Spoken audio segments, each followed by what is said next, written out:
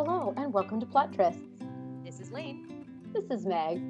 and today we're reviewing The Undertaking of Heart and Mercy by Megan Bannon. This was just recently published in 2022. And full disclosure, we did receive a complimentary digital copy. Do note, we love this book so much, we also each bought hard copies of the book. So there you go. Objective review. Spoiler alert for our review. Sorry. This book is really difficult to describe. So, I don't know. I guess we start with the jacket and then go from there. All right. Should I start? I'll kick us for off. it. Okay.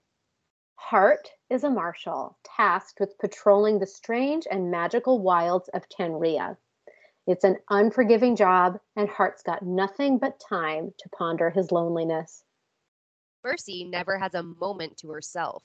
She's been single-handedly keeping Birdsall and Son Undertakers afloat in defiance of sullen jerks like Hart, who seems to have a gift for showing up right when her patience is thinnest.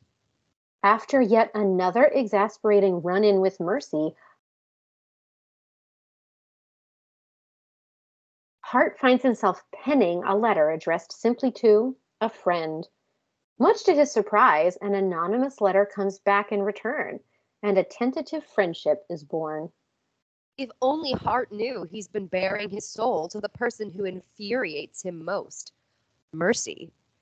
As the dangers from Tenria grow closer, so do the unlikely correspondence. But can their blossoming romance survive the fated discovery that their pen pals are their worst nightmares? Each other? I mean, I don't have there's nothing that I can criticize about this book jacket. It just doesn't, with the exception of naming the world as Tenria instead of like leaving it vague and you can just assume it's Earth. The book just does not get into like how charming the world is. Yeah. Like it is nothing like Earth except in like a little bit of like a 1950s way.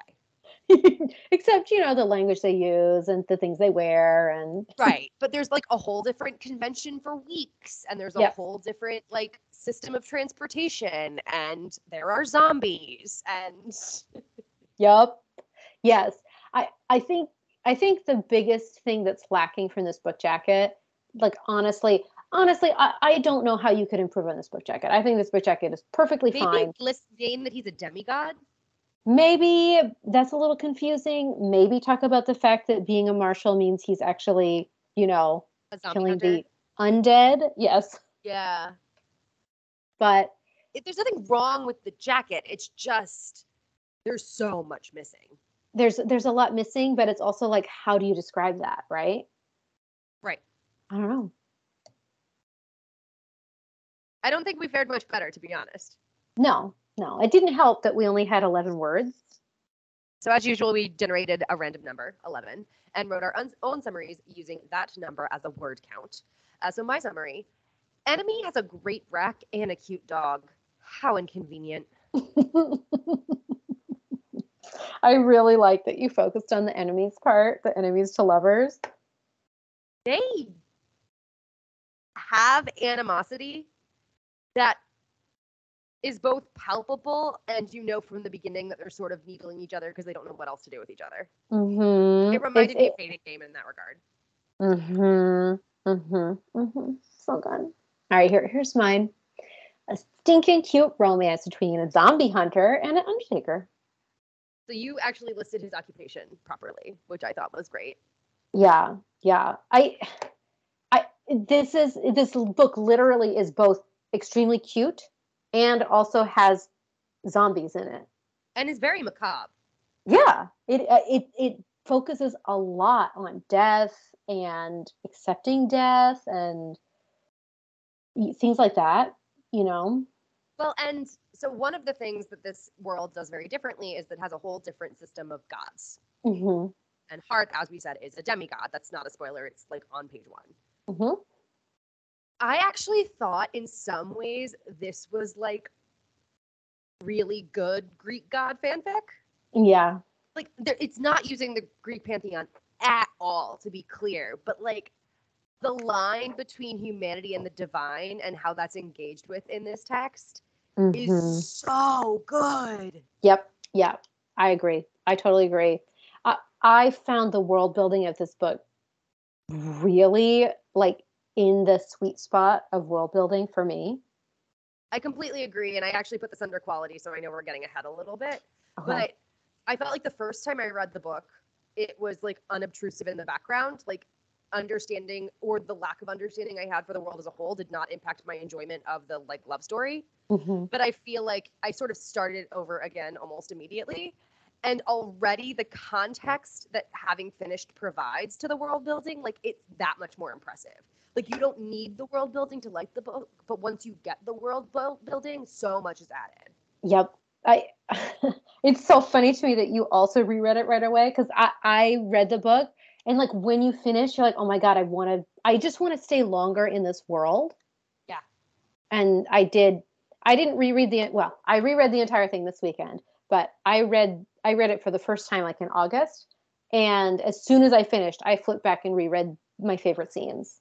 Yeah, I haven't reread the whole book yet. I mean, I finished it this morning, to be honest. But I read like the first couple of chapters just to get a sense of, now that I know what all of these real weird words are and these gods and goddesses are, like what new appreciation does this give me in the text? And the answer is a lot. It's so good. It's so good. Okay. Tropes. Enemies to lovers with a dash of epistolary romance. Yes. Sorry, I read the wrong thing there. I mean, I know. Yeah. They're not friends for any amount of time before they start having sex. No, they're not friends. It is like, honestly, I've seen people compare it to You've Got Mail, which is fair. Yes. Like, I think it's totally fair to compare it to that. Well, right. The enemies in real life while being anonymous pen pals filled with affection. But I think what's different here, I mean, I haven't seen You've Got Mail in a really long time, but I like the way that they both start acknowledging that the pen and paper friendship is insufficient pretty early. Yeah. Like, I loved how that was dealt with. It was good. It was just so good. So I put this in as a trope, right? Because we've seen this trope, which is don't be so afraid to die that you're afraid to live. Right. But here it's almost a trope reversal. Don't be so afraid that you're not going to die that you're afraid to live. Yes. And I think we can't say more than that without getting into things we don't want to spoil. But it's a really interesting and complex issue. It's really good. Oh. It's so good. He's a sad, tragic orphan. So his dad, who was his godparent, not god, but godparent, the parent who was a god, disappeared before he was born. And his mom only knew him by the name of Jeff. So she's not even sure which god he is. I don't know why I found that like so good, but it was so good. It was so good. It's so good. And then his mom died when he was relatively young of an illness. Yeah, it was like, what, 13, 14? Yeah, round about middle school, high school age. So he joined the Marshall program when he was only 16. So, oh yes, there's a near-death experience, but here he saves her from a near-death experience. And I loved the timing of it. I know. Because this like thing that happens in their real lives that changes how they view each other without the context of the letters, or at least for her without the context of the letters, happens at a moment when they have a lot of other things they need to work through that they don't know. So it's sort of like maximum inconvenient. It's really good. It's really good because she doesn't lean into the angst. This book is the cutest book of all time, right? Oh, it's adorable, even though there's like body parts falling off of shambling corpses. Yes. And even though you know that this isn't going to be great, you're still just like, oh, it's just so cute. It's like you said, it's inconvenient. It's not like maximum angst. Right. It's good. She is, I think, a character we've seen in a lot of historical romance novels, Mhm. which is what I think was fun. One of the things that this book does a good job of is it leaves you to project a lot on the society. It's not underdeveloped, but like the specific how you would equate it to Western civilization isn't exactly clear. And so the funeral home's name is Undertaker and Son. I'm sorry, Birdsall and Son Undertakers. Mhm. But Mercy has worked there since she was 17. She's now 30. And actually really loves undertaking, but like no one's noticed because the assumption was her brother was the heir forever. Mhm. And like the family is a lot more sympathetic and lovely than you would see in a historical romance. But I thought it was interesting to see this like really tried and true trope in this context. Mhm. I totally agree. And then the other trope that's in play is Hart is forced to take on an apprentice ranger. Uh, and so the trope that it plays with here is that he's the grizzled old cop who takes on the rookie, right? And they both learn from each Reluctantly. other. Yes. Yes. He's like, oh, but then he's like, oh, he would just do these.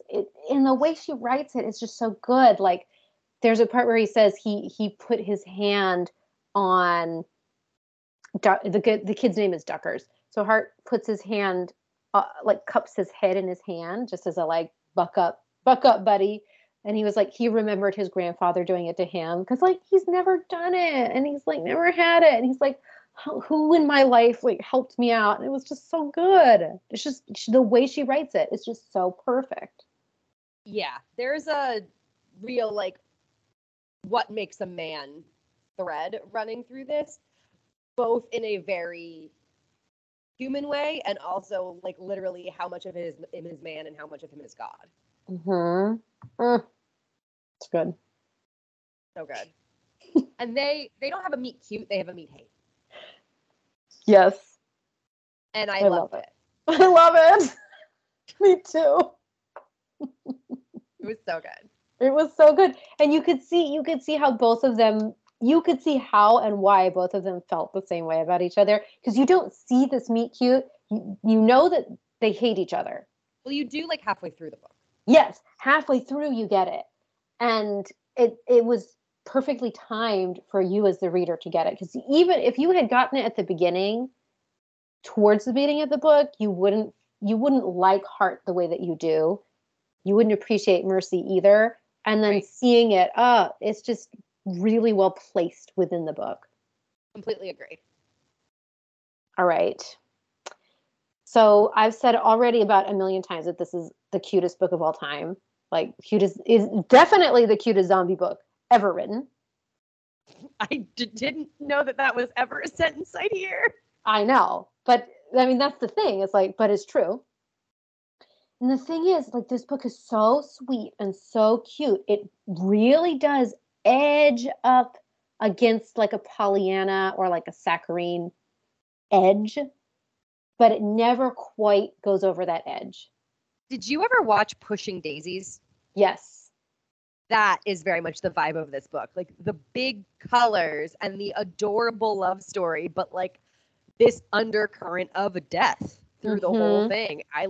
This is the Yes. book equivalent of Pushing Daisies, and I loved Pushing Daisies. Yes. Yes. I agree. I totally agree. So I want to point out, I know I keep saying it's cute and it's sweet and it's so great, but it's not too much. It doesn't make your teeth hurt. I agree. Yeah. So there's also a little mystery subplot that I thought was really well pulled off. I liked it. My one criticism of this book is one of the central tenets of the mystery ends up being like how zombies are made. Mm-hmm. And I don't think there was quite enough build up to that even being a question. Mm-hmm. Like there were a couple of moments in the denouement that I didn't realize weren't things I should have accepted at face value. Like I think when you do this, steampunk is like, this is not steampunk, but this like sort of hybridization Mm-hmm. of fantasy and the real world. Mm-hmm. there's a lot that you're just told that you're expected to accept at face value. Right. The gods are real, zombies exist, whatever. And I didn't know that I should be questioning the why of some of those things until they became really relevant to the ending. And I wish there'd just been a little bit more indication to the reader that some of these things weren't a given. Yeah. I don't know if it's because I just read it for the second time, but I was like, oh, she did a really good job of like not too many red herrings, not too much this. It was a mystery you could totally solve. Yeah, the part that Mercy was really involved with, I agree with. Like, that's the one. Heart's part is different. That's what I'm saying. Heart's part of the mystery, I felt like could have used a little bit more foreshadowing. Yeah, that's fair. I feel I don't know if I count that as part of the mystery. Right. Well, that's what I'm saying. That's what I'm saying. There were sort of two mysteries, and one was a mystery you didn't know you were solving. Okay, that's fair. That's fair. Yeah. So Mercy's mystery, I think, was like super well played. So fun. Right. It was really fun. It was really funny. That the fact that her ex was involved, so good. The fact that a pregnancy donut was involved, so good. Everything about it was just really good. And yes, this book did make me cry. I cried. I cried at like 2 different points. Once, but yes. So good. The ending was just really good. In a like profound way I was not ready for. I know. No, I totally agree with you. And so this week we also released an episode on Night of the Huntress. We talked about the book Be Mine Tonight, which has this whole subplot about a woman who has a terminal illness, right? So death is like woven into that book a little bit. Because it's a romance, because it's a vampire romance, you know that there's going to be a happily ever after. But I felt almost exploited, right, by the conventions. It was so upsetting and like so difficult to read that I was almost upset with the author for doing that to me. I did not feel that way with this book. No, not at all. That it obviously deals very closely with death. I mean, Mercy is an undertaker. Heart is out there like making sure zombies don't come back, right? There are no revenants. He has a complex relationship with death because his mother died, his grandfather died, his father figure died, right? His grizzled old cop when he was a kid died. And it's just really well done. It's really well done here. So it's sad, it's upsetting, but I didn't feel like she was exploiting my emotions. I agree. And especially because Heart's relationship with death in particular is so complicated. Yes. It felt like a necessary thing. Yes. Yeah. It didn't feel like too much. It didn't feel like it was there just to play with your emotions. Yes. Yeah. So it's interesting when you read the book, of course, there's a third act breakup. Sorry if that's spoiling something, but there is a third act breakup. And it's really devastating for both of them. And she made me believe it. It got a little too long for me. That how long they were broken up, you mean? Yes. Yeah. I wanted them to be better at communicating sooner, but it was so good. I ultimately don't care. When I say I believe it, yeah. When I say I believe it, they'd stay apart that long. That I don't know, but what I believe is that it like they were only together for 3 months. Yes. And they were only like out to her family as a couple for like 24 hours. Yes. And yet I still believed that they would both feel so devastated by the end of this relationship. I agree with that entirely, to the point that I don't believe they would stay apart. I am obsessed with the mailmen. They're so great. And their ending, I was like not ready for. It was perfect. It was so perfect.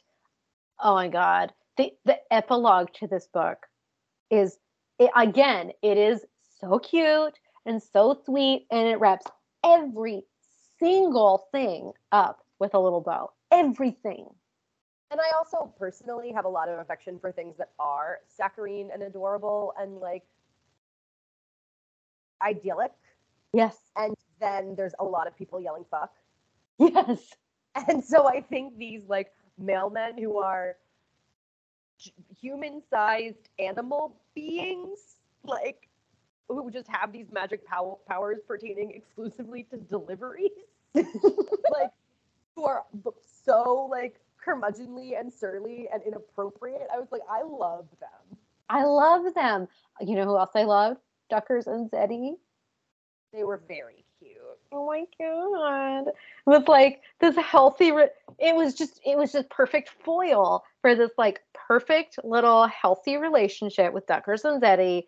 And then Mercy and Hart being this like totally fucked up relationship in comparison. It was great. It was just this great comparison of the two, right? Yes. You wouldn't appreciate Hart and Mercy as much if you didn't have Duckers and Zeddy. As a relationship, but also as a comparison to the two of them. Yes, exactly. Like Duckers is a great foil to Hart, and Zeddy is a great foil to Mercy. Mm-hmm. Because they're both, so Zeddy is Mercy's brother. They are working together to some extent with the family business. And then Duckers is Hart's apprentice. So again, they are also working with each other to some extent. So good. Anything else you want to say? I mean, I think in terms of the content warnings, we've covered it. It's macabre. There's a lot of death in this book. Yeah, there's a lot of death and a lot of thinking about death. Yes. Which, interestingly, is kind of a trigger for me. But it was great. I had no problems with it here. Well, I mean, I think everyone goes a little crazy if you contemplate your own mortality too aggressively. Yeah. And this book does like depict that, but in a world so different from our own in those ways that I don't think it's particularly triggering to our reality. Yeah, that's a good point. That's a good point. The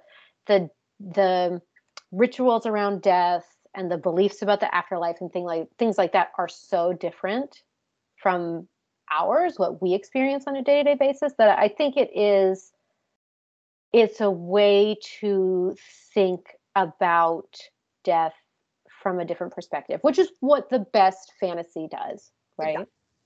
So it's good.